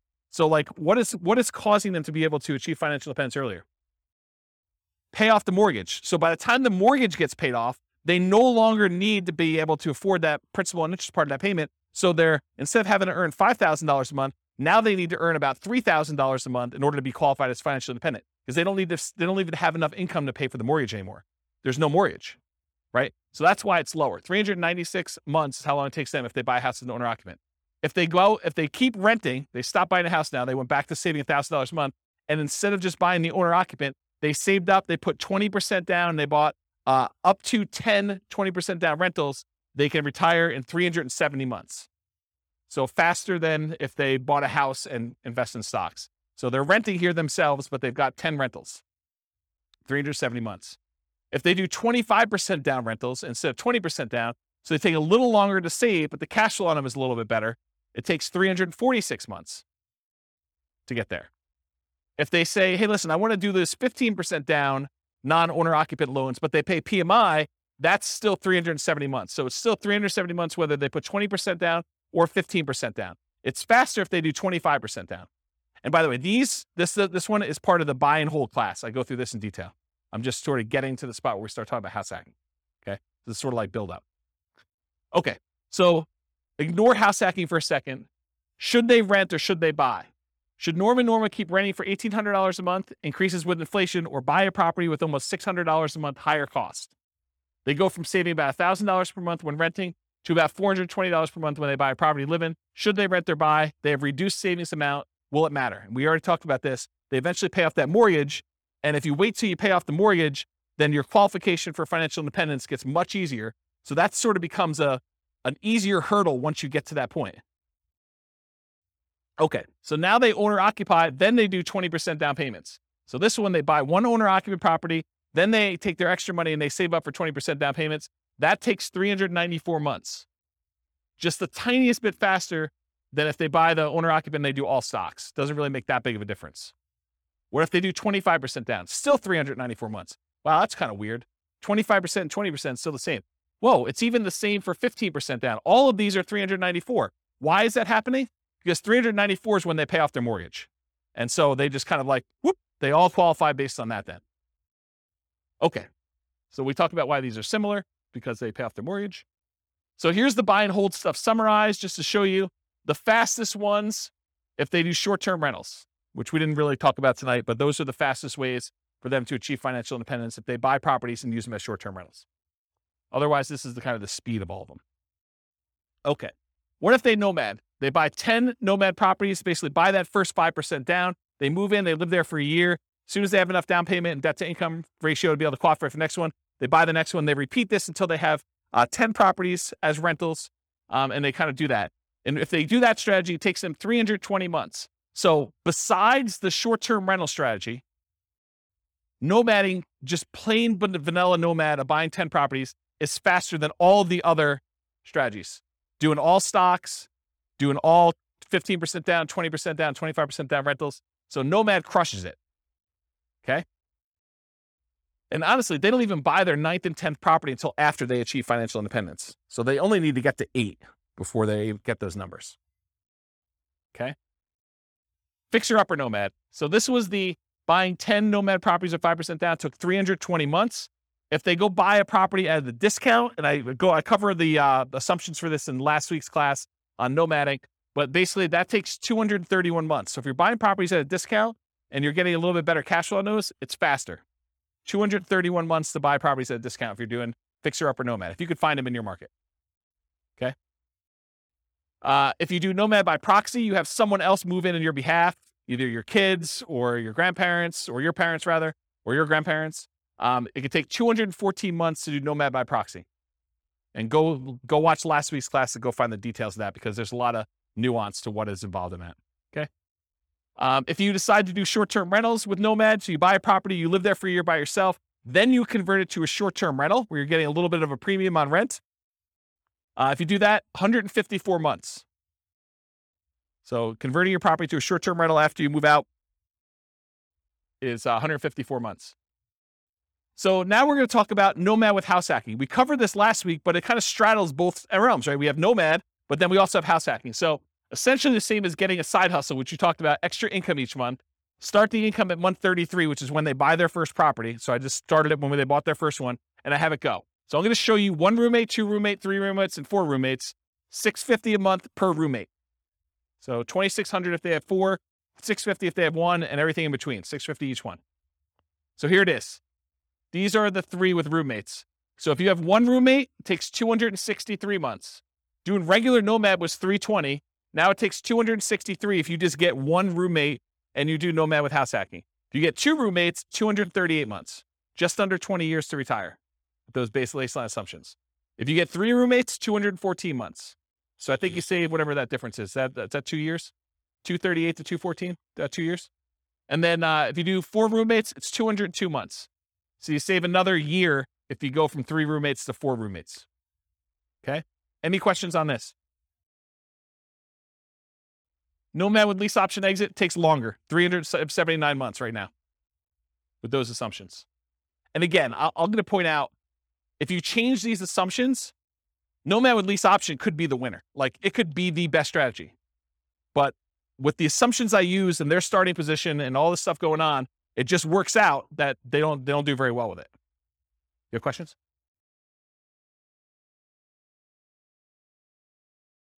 No. As soon as they retire, they stop with roommates.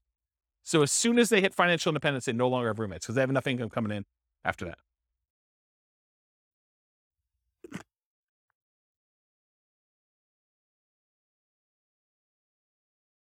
Okay. So the ultimate real estate agent retirement plan, if you have a real estate license and when you buy a property, you put 5% down, you immediately get 3% back. So you get 60% of your down payment back when you buy properties. That takes 310 months. Okay. All right. So 1 house hack with roommates. So now I said, instead of doing nomad with house hacking, where you're sequentially buying a property every year, I'm saying, look, forget this buying a house every year. You buy 1 property. You buckle down, you get roommates, you just stay there, and then you do your strategy, whether that's investing in stocks or whether that's buying 20% down rentals or 25% down rentals where you're not moving in, but you're just buying the 1 property as an owner occupant, you're getting roommates, and you're staying there, okay? So buying 1 property only, you're house hacking with roommates, 1 to 4, $650 per roommate, and it's essentially the same math as if you got a side hustle allowing you to invest more in the stock market, if you think about it that way, right? So you get a roommate and they're paying $650 a month. So now you just got $650 a month extra income coming in. If you had 2 roommates, it's $1,300. One could think of doing short-term rentals as having 1 roommate, 2 roommates, 3 roommates, whatever it is. Just think of it that way. Same idea. Okay. So this is 1 house hack with roommates. This is if you buy no rental properties, you just invest in stocks, 394 months with 1 roommate. You buy a property and you do Invest in stocks and you have 2 roommates, 373 months. Buy one property, 5% down, 3 roommates, 334 months. And if you buy one property with 5% down, you have 4 roommates, 304 months. So all you have to do is buy one property, get 4 roommates, just do it for 304 months, invest in the stock market, and that's it. That's the strategy there. Okay, what if you do house hacking and then you buy rentals? So we're still doing that one owner-occupant property. We're still getting 1, 2, 3, or 4 roommates. We're going to vary those. But then you're going to buy up to 10 non-owner occupant rentals. So you're not doing any more nomading. You're not moving anymore. You're just buying 15% down, 20% down, 25% down rentals when you do this. You're going to vary your down payments between 15% down with PMI, 20 or 25. And we're also going to compare this to not doing rentals, just investing in stocks, just so you can see the number. Here they are. So you buy one property with 5% down, you have 1 roommate, and you invest in stocks, 394 months. You buy one property with 5% down, with 1 roommate, and you buy 10, 15% down rentals, 357 months. You buy one property, 5% down, and you have 1 roommate, and you buy 10, 20% down rentals, 357 months. It's the same as whether you do 15% down or 20% down. Doesn't make that big of a difference in this case. You buy one property with 5% down, you do one house hack with 1 roommate, and you have 10, 25% down rentals. That's faster, 336 months. It was better for you to put 25% down in this particular situation with these assumptions than it was to do 20% or 15%. It's faster. Counterintuitive. Save up more, wait to buy the properties, then when you buy them, they have better cash flow. Doesn't make a lot of sense, but mathematically, it's what happens. Okay? Any questions on this? We're going to go through 2 roommates, same numbers, 2 roommates, 3 roommates, 4 roommates. Okay, this is 2 roommates. Same thing. 1 house hack, 2 roommates, just investing in stocks, 373 months. 1 property, 2 roommates, you would buy 10, 15% down rentals, 321 months. Buy the property with 2 roommates, you're going to buy 10, 20% down rentals, 316 months. So that's like 5 months faster than 15. Or sorry, 5 months. Yeah, 5 months faster. And then you buy 25% down rentals. You still have 1 house hack, 2 roommates, 297 months. Crazy, right? All right. 3 roommates. Just do stocks, 334 months. You buy 15% down rentals, 293 months. You buy 20% down rentals, 285 months. You buy 25% down rentals, 273 months.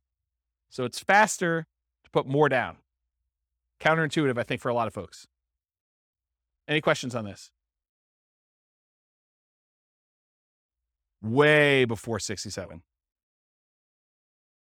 That's correct. That none of them include their Social Security because they qualify for financial independence way before that kicks in. That sort of becomes a backstop, where if they haven't been able to make enough money by 67, then Social Security kicks in and it usually bumps them right above. Yep. So really, in that case, they're not collecting Social Security. When they get to the point where they are collecting Social Security, provided it exists, then it's a bonus. It's basically increases their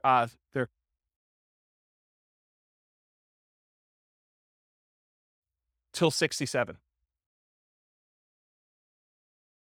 What do you mean?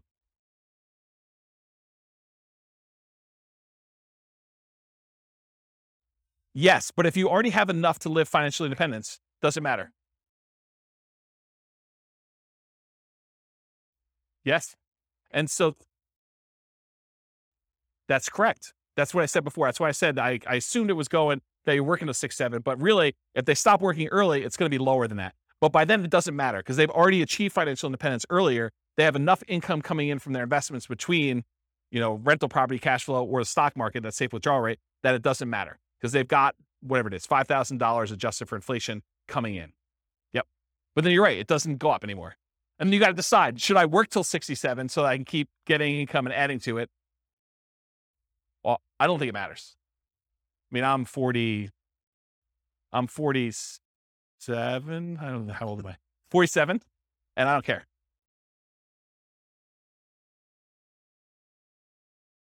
Well, so this is why there could be a full day class in this. If we go look at their actual retirement income, when you have rental properties and you just pass over that line, if you haven't paid off your properties, your standard of living tends to increase over time where it doesn't matter. Rents kind of creep up a little bit. Your expenses creep up, but it's only taxes, insurance, and maintenance. It's really not that principal and interest part of the payment. And so that stays fixed. So your cash flow tends to improve. Once you get over that threshold, when you have rental properties, it tends to keep kind of creeping up. And then magical things happen every time you pay off a property. It's a big bump, right? Because you no longer have principal and interest payment at all. So every payment that pays, every property that pays off, if you're buying them a year apart or whatever it is, when you're buying 20% down or 15% down, it's nice little chunks up every time you do that. And it's more than keeping up with inflation, because if your rents are keeping up with inflation at 3%, but rent is the whole amount, and only your expenses like your tax and insurance are increasing, the other part of it's staying fixed, the amount of your cash flow is increasing faster than that. Does that make sense? Yeah. So this is why we could dig in. I have charts on showing like all this crazy stuff. It's really, really cool. But yes, it doesn't matter. Once you get to the point you're like, okay, Social Security is just a bonus. It's like if property values and rents went down and I just had enough to kind of creep over the line. If everything was paid off, I've got, just enough for that. Then Social Security becomes like an extra thing. But for the most part, it's a blip on the chart for most people. Yeah. Yeah. Age 43. For which one? 273? Yeah. So age 43. That's not bad. Not bad. All right, so this is 3 house hacks, 3 roommates. If you do 4 and you just invest in stocks, 304 months. If you buy the 15% down rentals, 293 months. If you buy the 20% down rentals, it's 285 months. And if you buy the 25% down, it's 273 months. Okay.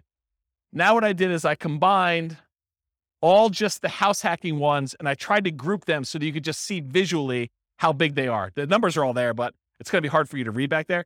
But you could see this is the one where they are just investing in the stock market. This is the one where they're doing one roommate with 15% down, 20% and 25. And then this is 2 roommates, 3 roommates, and 4 roommates. The difference between 3 roommates and 4 roommates is not significant at all. It's actually the same. So it didn't matter.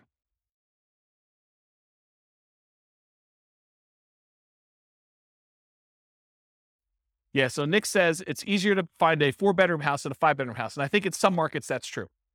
But you could find a 3-bedroom house with 2 rooms in the basement too, right? So you definitely can find 5-bedroom type units. Yeah. Yep. But you can see a steady decline for the most part as you do this. And as you go from 15% down to 25% down for these numbers. What I find interesting though is you get 4 roommates and you ignore you can ignore all the real estate stuff, still 304 months, which is pretty promising, right? Even better than doing some rental stuff with 2 roommates and stuff like that. A lot less work, right? Right. So you got to make it worthwhile. And again, it's these specific assumptions and their situation and their properties and everything else. You buy in a different market, the numbers could be very different. And there's another weird thing that's going on here is equity does not get calculated into this formula with my assumptions. Why? Because equity doesn't count to financial independence, right? You remember the formula for financial independence is all the passive income from annuities, Social Security, and pensions. So that's not any of those. Cash flow from properties, it's not really there, although it's kind of a weird function of that when you pay off a property. But then on the bottom part of it is that 4% safe withdrawal rate on any assets you have invested in the stock market, mutual funds, and everything else. It doesn't include equity because you don't do 4% safe withdrawal rate on equity.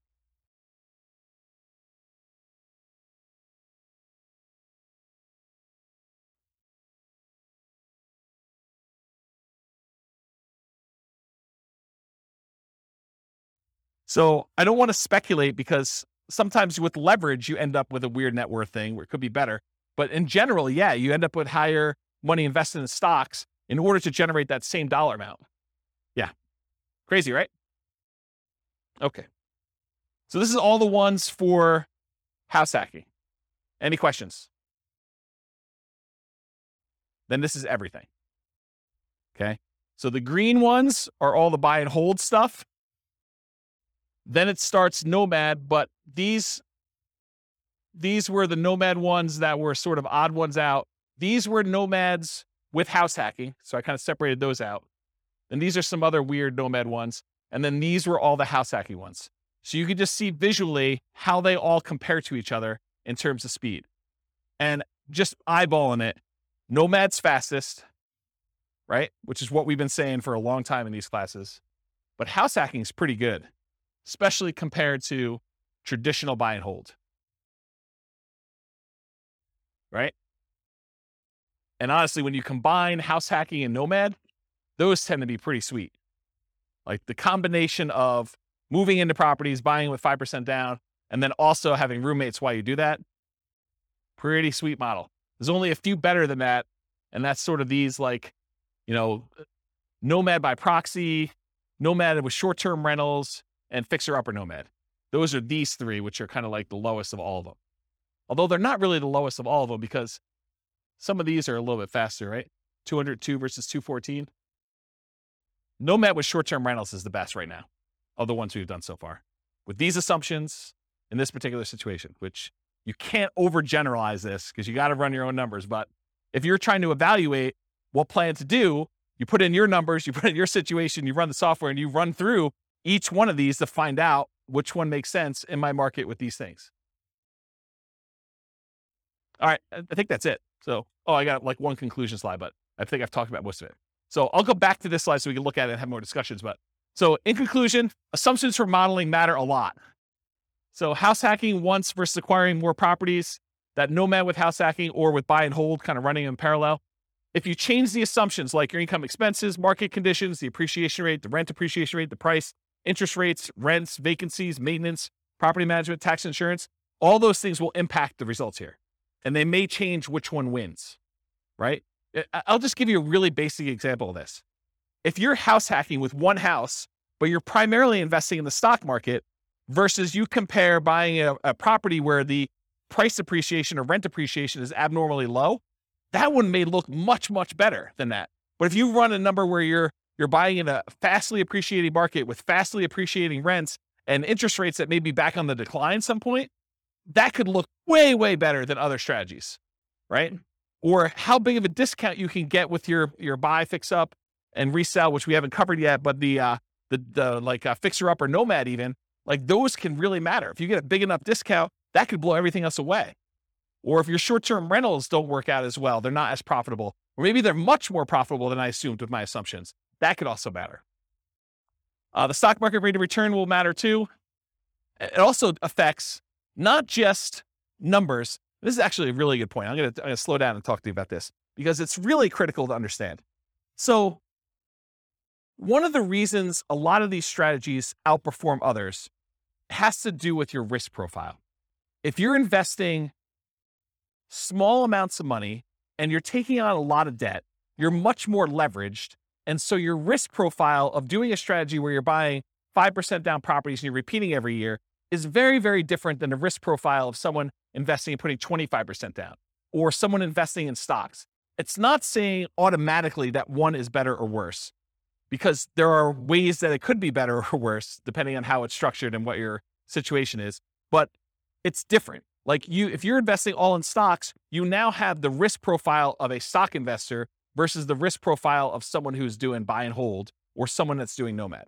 And so these strategies, one could get you there faster, but if you look at all the different ways we measure risk, and there's several different ways that we look at stuff, everything from your debt to your net worth, to your debt to your liquid net worth, to your rent resiliency, to your equity resiliency, like all of those different ways of measuring like risk in a particular strategy, and you compare those one risk curve versus another risk curve, you may say, this is not worth the extra 3 years that I would earn. Or you may say, it is totally worth that to do it this way. And you can kind of look at those things. So risk matters a lot. And this comment about what you're investing in and its risk profile is pretty profound. Yeah. So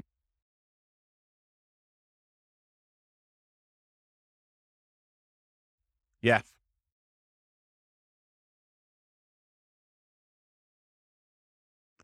So what Nick said off mic is you got to take into account the amount of work you're putting into. Doing short-term rentals could be a lot more work than just automatically investing $1,000 from your paycheck in index fund each month. And so you got to be aware of that too. So totally, absolutely. And we talked about that idea when we talked about how part of the extra return you're getting from short-term rentals is your labor. It's not just dollar return. So yes. Your safe withdrawal rate would matter here. Whether you're buying duplex, triplex, fourplex, or single-family homes would also matter. The strategies that work best in that market may differ from your market. You got to do the math. And I tried to do modeling for about 300 U.S. cities. If you go to realestatefinancialplanner.com/model and just pick your city, I tried to do, and it's getting better. It's more like a late alpha kind of situation here. It's going to get a lot better over time. But the idea is that there'll be like 100 different scenarios all pre-done for you where you just copy it to your own account and just make changes to whatever you're doing. So any questions? No questions? You already took them all? I don't know. I found it pretty interesting to kind of see these all laid out. I've never done it like this before, where I've kind of laid out buy and hold versus nomad versus house hacking all on one chart before. So I found this pretty interesting. Do you guys find it interesting? Anyone changing their strategy based on this? You got to do more nomad? Weren't you telling me last week that you were buying properties and then selling them? Yeah. Buy, fix up, then resell. Like get roommates? Yeah. Yeah. I think I talked to you about this last week. Doing the 2 years is, it's not as good, because if you could do them if you do them once a year, you just pay the tax, you end up working out better. If you actually sit down and do the math. So just pretend you sold it and actually paid the tax on it. And then imagine you could do one every 2 years instead of one every year instead of one every 2 years. You pay more taxes, but you end up netting more. Yeah.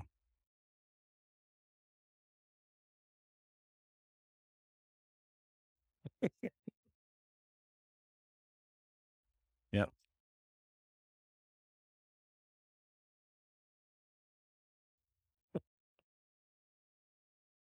It'd be good.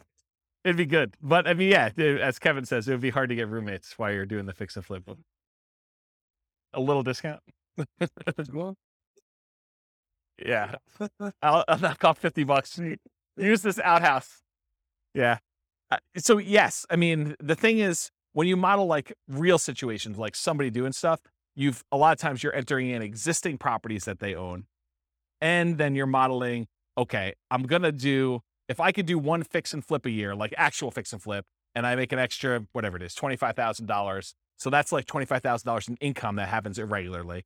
And then I'm also doing this nomad thing, and I'm also getting extra income from some house hacking, and maybe I'm getting my nomads at a discount. And then eventually I'm going to stop that strategy because I'm going to get married and my wife's not going to be willing to like house hack or nomad or whatever. And so now I'm going to go to 20% down after 10 years. And then what does that look like if I do that? And then I'm going to go buy, big apartment buildings. I'm not going to do this, piddly single family home stuff anymore. It's kind of like ignoring all that stuff. I'm going to be a real investor, right?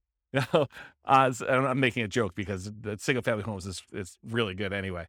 But you go and you decide to switch your strategy and you do all this stuff. Or maybe you're like, hey, I'm going to do hard money loans after I get to a certain point. And then so instead of earning 8% in the stock market, I'm going to get 12, 13, 14, 15, 16%. There's all these different variations on what you're going to do and how you're going to do it and what that looks like. And I think you have to model it.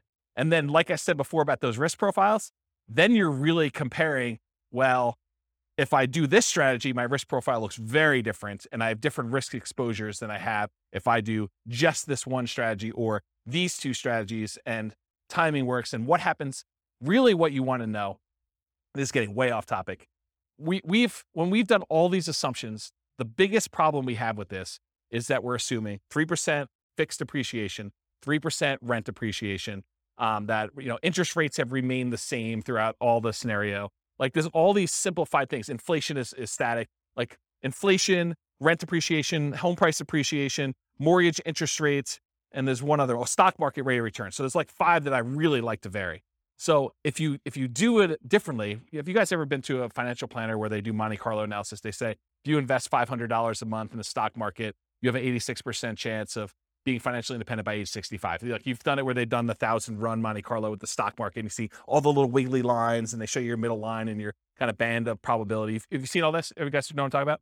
So we do that with real estate. So instead of it being 3% fixed appreciation, I say, well, let's make it random. Let's make it so that on average it's 3%, but it could be negative 10. We could have a really bad year, or it could be positive. I don't know, where we see this last year, 18? So positive 18. So we can have this really wide range of what like home price appreciation is, and random rent appreciation, and random mortgage interest rates, and random stock market rates. And so we can have all of those being random. And then you tell me your strategy where you're like, okay, I want to buy a house every year as a nomad and I want to get roommates. Like, how does that look when maybe house prices go up really, really fast on you in year 3 and you're unable to buy them because your debt to income ratio gets all out of whack? Or maybe they kind of like remain low and snake along. And then by the time you've acquired 5, they take off. Or maybe they take off and then they have a big market correction. And maybe the money you have in the stock market kind of gets hammered while you're waiting for your down payments. And all of these random things are happening. And we do 1,000 runs or so. And then I show you what's your probability for success there and what your probability risk curve is for all that stuff. That's what's crazy. Because then you could see, well, what happens if everything's not up and to the right? It's not always 3%. It's not always the mortgage interest rates are going to go in my favor or the stock market's going to go in my favor.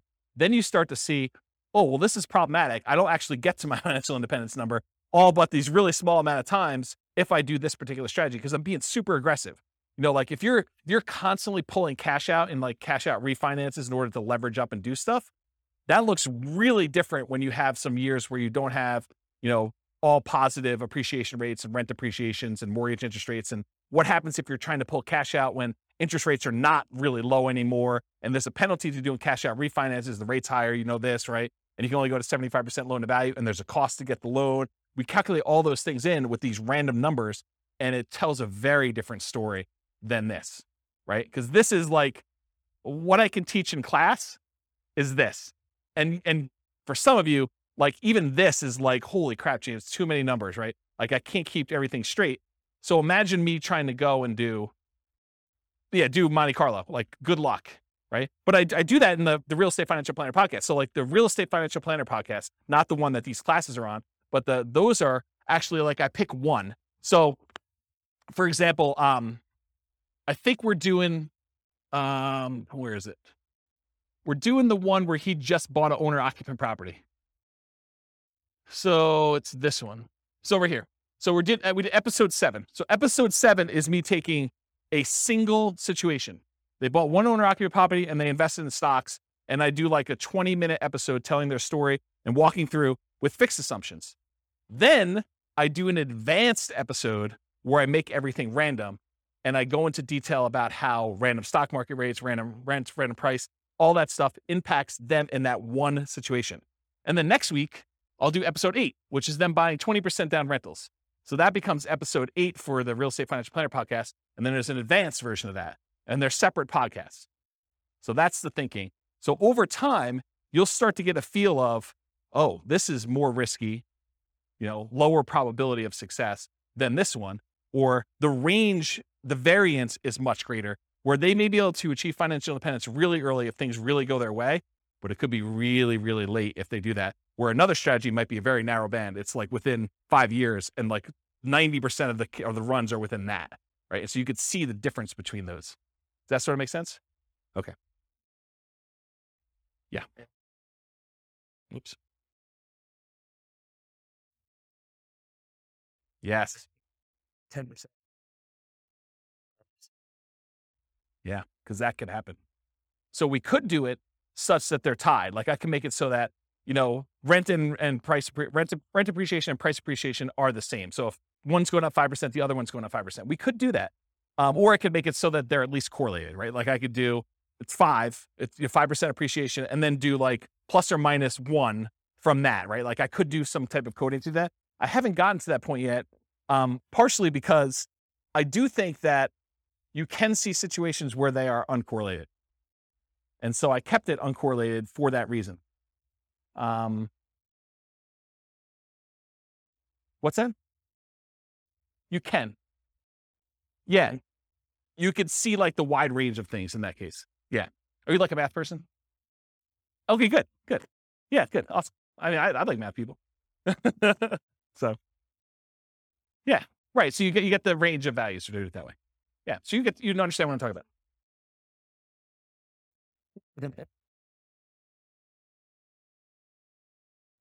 So I didn't program specifically in a pandemic, but I did do market corrections. And so what I did is I have another rule you can run where there's a random event. And during that random event, we have a precipitous drop of the stock market and a precipitous drop of prices and rents. And so you have like a event, you could set whatever the probability you want it to be, 1 in 100 months or 1 in 1,000 months, you set whatever it is. And then the actual range of what the drop is. So you could say it's, somewhere between 5 and 20 or 5 and 30 or 5 and 40, and that's a percent. And so it just drops the stock market completely by that amount or property values by that amount or whatever it is. And you could set those up as like one-off market correction drops. And that's an additional rule besides just the random things, which I haven't, I'm not even doing that in the advanced things because I haven't built it up to where I feel as though people can follow along. Eventually they'll get to the point where like, okay, this is old hat, James, you're doing random every time. Like, oh, no. There's a lot more. So yeah. Pandemic button. Yeah. Yes, that's right. That's right. Yes. So you could put your own stuff in there, right? And yeah. Yeah. You look at your own charts. So we have a whole chart for rent resiliency, and I've yet to build the equity resiliency chart, but that's going to be built before the next class, for the class that I teach on that. But yes, so you go look at the curve, and then you look at the curve compared to another scenario. So you build out your whole scenario. This is my plan. Then you make a copy, and then you modify the copy so that the copy becomes, okay, instead of doing this, change this and change this and change this. And then you could plot the charts over each other to see, oh, here's my cash flow, here's my net worth, here's my rent resiliency chart, here's my debt to net worth, here's my debt to my liquid balance, all my account balance stuff, here's my number of reserves that I have in cash. Here is, here's my time to financial independence, here's my time to, my ideal financial independence, here's my time to 2 times my ideal financial independence. So you can look at all of these different metrics and compare them. And it's not, you can't, just like we saw here, you can't just look at one number and see, right? There's so much more going on beyond these numbers that it's hard for you to understand, because some of these you might get to financial independence, but then your standard of living, you got to hug that financial independence number. You got to hug $5,000 a month, inflation adjusted. Otherwise, it's going to be ugly. And then other ones, like you're blowing through $5,000 a month. You're $5,000 a month going toward $20,000 a month, because your rents on all your properties once they're paid off is very different than the rents, than just investing in stocks as an example. And so there's more to it than just number, right?